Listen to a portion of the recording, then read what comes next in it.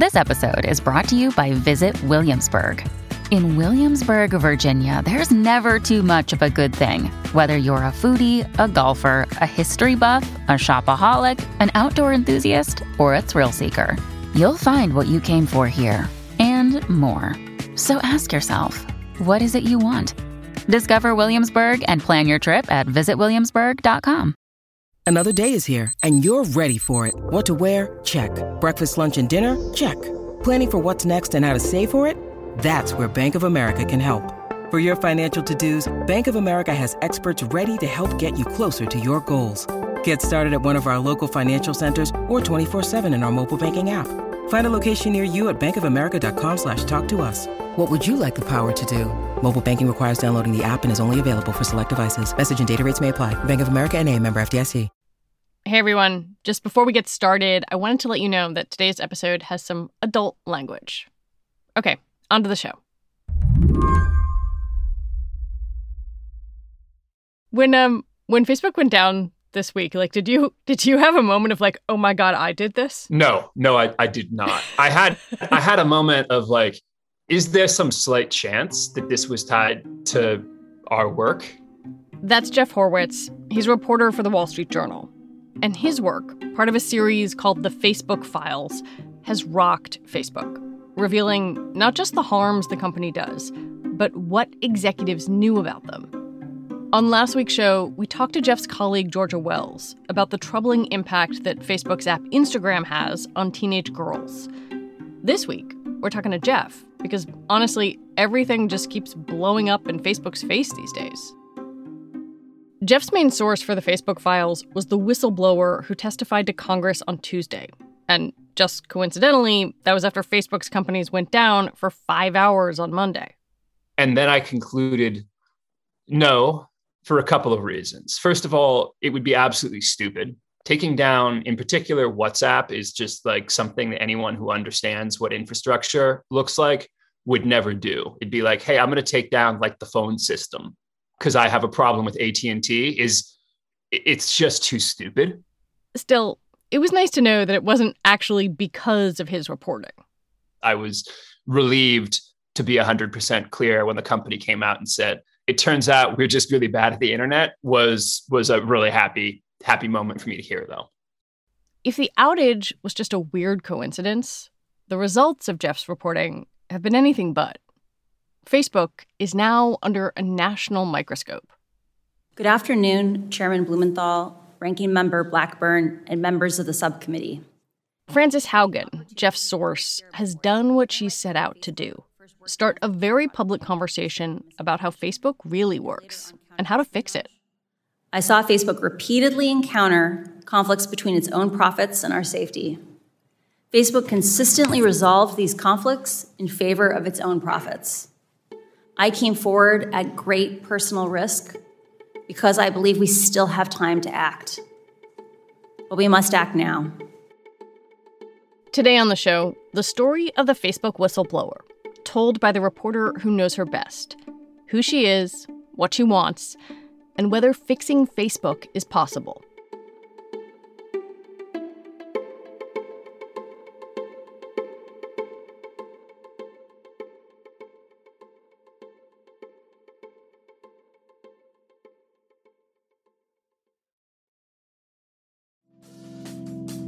Reboot your credit card with Apple Card, the only credit card designed for iPhone.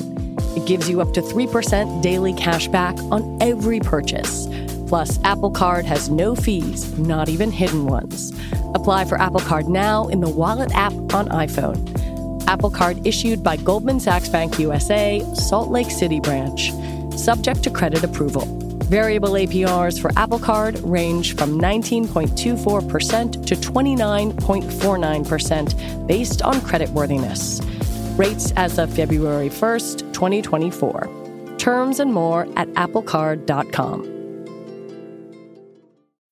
When you need mealtime inspiration, it's worth shopping Kroger, where you'll find over 30,000 mouth-watering choices that excite your inner foodie. And no matter what tasty choice you make, you'll enjoy our everyday low prices, plus extra ways to save, like digital coupons worth over $600 each week. You can also save up to $1 off per gallon at the pump with fuel points. More savings and more inspiring flavors make shopping Kroger worth it every time. Kroger, fresh for everyone. Fuel restrictions apply.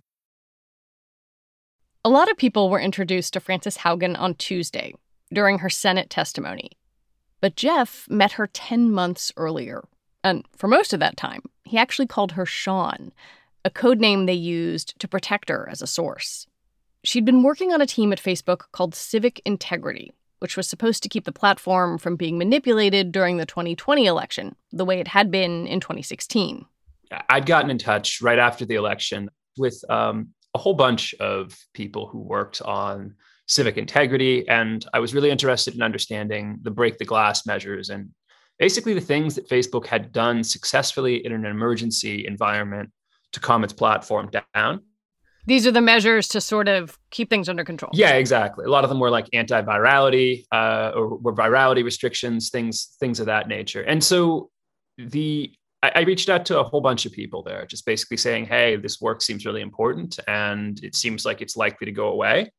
I think it's too valuable to just stay inside the company. And I got nothing back except notice from another reporter that apparently my notes had been mocked by people in Facebook comms until a month later. By that time, Facebook had shut down the civic integrity team and started distributing its employees throughout the company. Frances Haugen was one of them. Frances, who was one of the people I had written to, had just been at the meeting in which the Facebook Civic team was getting dissolved.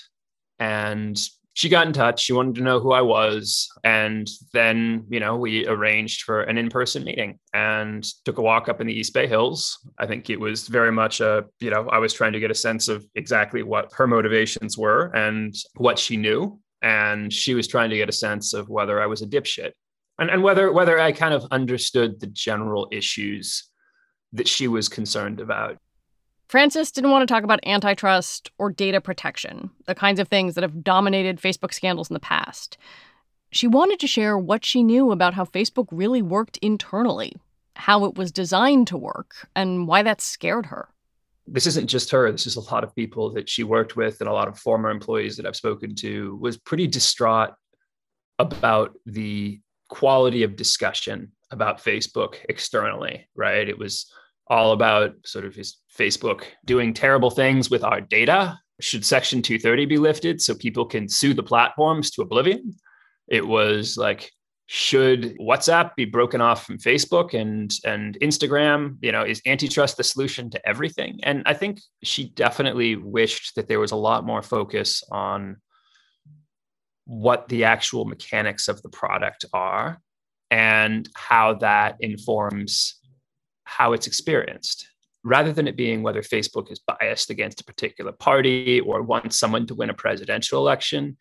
She's very much more focused on system design and on how making choices about how you distribute content is the same thing as making choices about what content gets distributed. This was also personal for Haugen.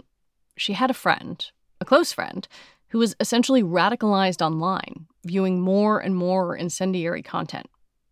Haugen talked with her mother, an Episcopal priest, about her options. Eventually, she collected a series of internal documents from a central employee hub and gave them to Jeff. The documents showed that Facebook knew that its platform was getting angrier, that Instagram was often harmful to teenagers, that efforts to keep human traffickers and drug cartels off the platform were failing, and that Facebook's attempts to stop vaccine misinformation weren't working. And all of it alarmed Frances Haugen. You spent a lot of time working on these stories, and then you've sort of, been a part of this kind of rollout of her public identity. And I guess I wonder if you could describe her for me, her demeanor, how she communicates, because, America got to see her on TV and in these hearings. But I'd love your impressions of her. Yeah. I mean, look, like the woman who was testifying on on Tuesday, that's pretty much her. She speaks in very long, thoughtful sentences. She's pretty strategic. She's not very off the cuff. Like, there are like generally pauses before she answers questions. And she really kind of understands this stuff pretty well. You know, I've had people asking me questions like, well, was her feeling on antitrust or Section 230, you know, like, it's who coached her on that? And like, it's like, nah, actually pretty much everything she said in that hearing was either what she innately understood about the platform or stuff that she picked up in the course of learning about it in terms of her own investigations. I joined Facebook because I think Facebook has the potential to bring out the best in us. I believe in the potential of Facebook. We can have social media we enjoy that connects us without tearing apart our democracy, putting our children in danger, and sowing ethnic violence around the world. We can do that. I have been surprised in your reporting and in the congressional testimony to hear Frances Haugen say, I don't hate Facebook. I love Facebook. I want to save it. I'm not sure I would have gone through all of that and like carefully, looked at these documents and thought about federal whistleblower protection and still loved a place. What does she love about it? I mean, I don't think she loves the product in the current form. I think she considers it to be a threat to democracy and human life. Like in the current hard to love form. Something in that way. But yeah, exactly. But in terms of the general idea that this technology doesn't have to be this way, and that a company that is committed to Facebook's stated mission of connecting the world and bringing people closer together, that is a possible thing. Yeah, she's very much a believer in that. She's talked about how like coming at the company from a place of vengeance isn't really something that is likely to lead to productive solutions. It's going to make people defensive. It is going to prevent the sharing of information and people understanding where the legitimately hard decisions are in this. That, if it were just that Mark Zuckerberg was like trading human lives for money, right? Like, that isn't a helpful frame to think about this in. It's not the way Mark Zuckerberg or anyone thinks. And it isn't likely to lead to solutions. So I think, she told me that early on in this, that if people just ended up being angrier at Facebook as a result of what she'd done, it was kind of a waste. When we come back, what Haugen wants to see happen.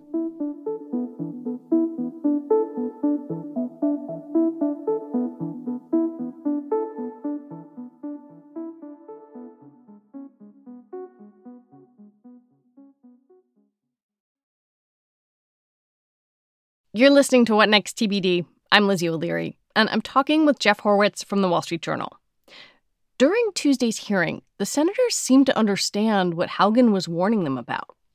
There was a moment when the senators actually seemed quite prepared, and maybe I can say as a former congressional reporter, surprisingly with it, in terms of understanding what Frances Haugen wanted to zero in on. And I'm talking about engagement and engagement-based ranking.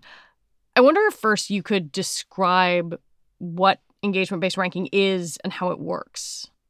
Okay, so we should probably go back to old Facebook, right? Where like people would post things, they would appear in a news feed in chronological order, and you would look at them and scroll past the things you didn't like and click on the things you did. And they quite reasonably decided that was not the optimum way of servicing what people wanted to see. And perhaps they could use signals like, did a whole bunch of people like something? If so, maybe you'll like it. And then they could refine that to, did a whole bunch of people who kind of behave like you do like something? Then if so, maybe you'll like it, right? And so they kind of made these changes that were supposed to make the whole system more engaging, right? Things that were going to make you like, click on, reshare content. And there's nothing about that seems like inherently problematic from its face. On its face, you're just giving people what they would prefer to see based on an algorithm's best guess. And they didn't really kind of think about what some of the ramifications of that were. It turns out that certain kinds of content, sensationalistic, clickbaity, anything shocking, did really well. And that began another cycle of clicky, outrageous content over and over. So they basically realized long after building a system that was meant to maximize engagement that one of the most effective tactics to create engagement was to get people angry. And publishers realized that too. If you're trying to build an audience, there is no surer way to do it than just posting things that make people outraged over and over and over again. And whether it's true or not or overstated isn't really so much the point. It works. I think if you are someone who has followed Facebook for a while or reports on Facebook, you know this. But at this hearing, it felt to me like lawmakers and also the public are getting it really for the first time. Why do you think it broke through? Honestly, I think we kind of all have an intuitive sense of it. I think hearing it explained well is another matter. Facebook is going to say, you don't want to give up engagement-based ranking. You're not going to like Facebook as much if we're not picking out the content for you. That's just not true. There are a lot. Look, this is like a different type of physics, and these are black box systems. So I think, to some degree, even if we have a general sense that what plays on the internet isn't always good behavior, I don't know that it was particularly obvious why that happened or how it came about. It might feel a little basic, but at the same time, actually just being able to talk through the mechanics does feel to me like it was really important. And it's interesting because those clicks and comments and reshares aren't even necessarily for your benefit. It's because they know that other people will produce more content if they get the likes and comments and reshares. They prioritize content in your feed so that you will give little hits of dopamine to your friends so they will create more content. She seemed to return again and again to this overarching idea that Facebook's financial success as a company is at odds with the well-being of its users. And again, that feels like something that maybe you could understand intuitively, and somehow seeing it written down, I don't know, it gives it a different tenor, written down internally. Do you think having the documents absolutely is key to all of this? Absolutely. Yeah. I think, look, like the things that we wrote about in the Facebook Files series, human trafficking on Facebook, whether powerful people have an edge, whether Facebook makes people fight, whether Facebook might have some problems in its COVID response and encouraging anti-COVID vaccine zealots. These are not new topics. The thing that's new about them is the grounding of what's happening inside the company's own understanding of itself. Understanding it internally and yet saying different things publicly. Yeah, that too. I think something that Ms. Haugen is very, very into as an idea is that there needs to be a form of real data access. Outsiders with accreditations and appropriate precautions need to be able to get inside the company in the same way that literally any data scientist in the company can. I've been watching Facebook's response to Frances Haugen, and it's sort of multi-pronged. On the one hand, you have company spokespeople saying, well, she didn't know all that much anyway. Then another sort of tact is like, well, maybe she stole documents. And then Mark Zuckerberg has a blog post saying this idea that we prioritize profit over safety and well-being, that's just not true. What did you make of his response? It's very carefully worded. It's true. They don't set out to increase the amount of incendiary content. And no one says we should up the incendiary content button because it will increase engagement. They don't ever say that. What they do is they just simply increase engagement. They figure out how to increase engagement, and they do it by building things that just happen to be better at spreading incendiary content. This is the system they've designed, and they're not really even arguing with it. They're just calling it kind of a mischaracterization somehow.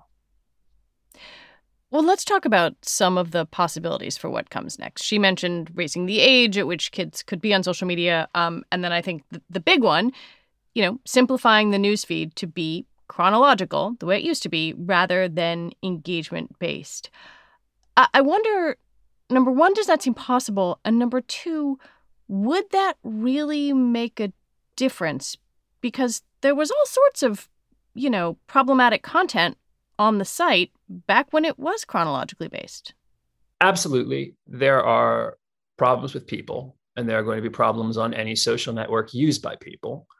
And I don't know that saying, well, there were problems back before the internet / back before Facebook / before algorithmic ranking really answers the question. I think it's a question of proportion and of what the effects are, right? Because there will always be bad stuff getting posted to the internet, and that's okay.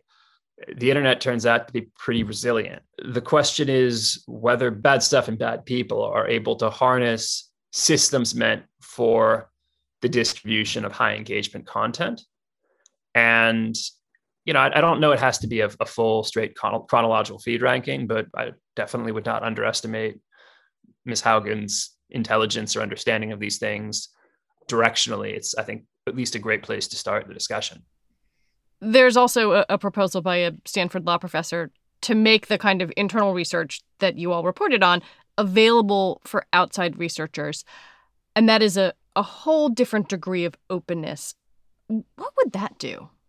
That would be extremely helpful. It would allow policymakers and academics to actually be thinking about this stuff in a way that could be actionable. Because right now, like literally a data science intern at Facebook has the ability to run experiments that the world's leading research institutions don't. And that's a problem. Right now, all the information is behind a wall, and everyone outside is just guessing about what they think, right? Even if you do, quote unquote, know that Instagram isn't good for teenage girls, which I think a lot of people have said they knew, if you can't prove it, you can't test it, and you can't look at possible solutions internally, that knowledge isn't worth much. Jeff Horwitz, thank you very much. Thank you. Jeff Horwitz reports on Facebook for The Wall Street Journal. One quick note before we go. A little mistake in yesterday's show. Mary referred to Janet Yellen as the Fed chair. That was her previous job. She is the Treasury Secretary. That is it for us today. TBD is produced by Ethan Brooks. We're edited by Tori Bosch and Allison Benedict. And Alicia Montgomery is the executive producer for Slate Podcasts. TBD is part of the larger What Next family. And we're also part of Future Tense, a partnership with Slate, Arizona State University, and New America. And I have to recommend that you listen to Wednesday's episode of What Next. Mary spoke with Ed Yong from The Atlantic, who is, in my opinion, the best journalist writing about the pandemic. They talk about whether we're prepared for the next one. Spoiler alert, no. What Next will be back next week. I'm Lizzie O'Leary. Thanks for listening.